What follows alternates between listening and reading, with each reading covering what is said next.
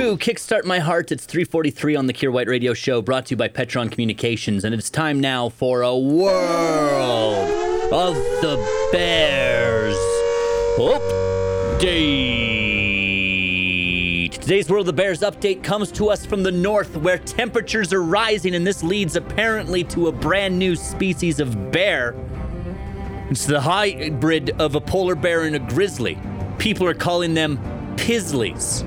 And the theory is that with warming temperatures in the north, polar bears are coming south for food, and grizzly bears are going further north, also for food.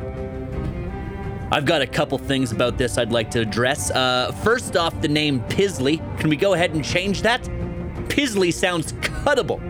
I don't want to cuddle a Pizzly, all right? It's the offspring of the two most murderous bears on the planet. Let's call it something less cute. Here's an idea for what we could call Pizzlys instead. We'll call them, ah! That's literally what the name will be. It'll just be the sound effect of a grown man screaming in terror. So like if you were to talk about them in a classroom setting, you'd be like, the ah came to be because of rising northern temperatures. See, pretty simple. I like it. I think we go forward with that. Other things I got to address, I guess, like we should probably do something about the warming north, eh? I should have taken this serious a while ago. You know, if Greenpeace was thinking, that's what they would do for recruitment. They'd be like, hey guys, we gotta take care of global warming.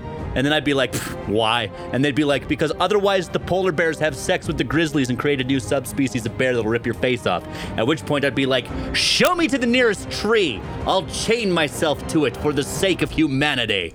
Afternoons with Kier White. Nobody tells DJ Request what to play. On Fort St. John's Best Rock, 101.5 The Bear.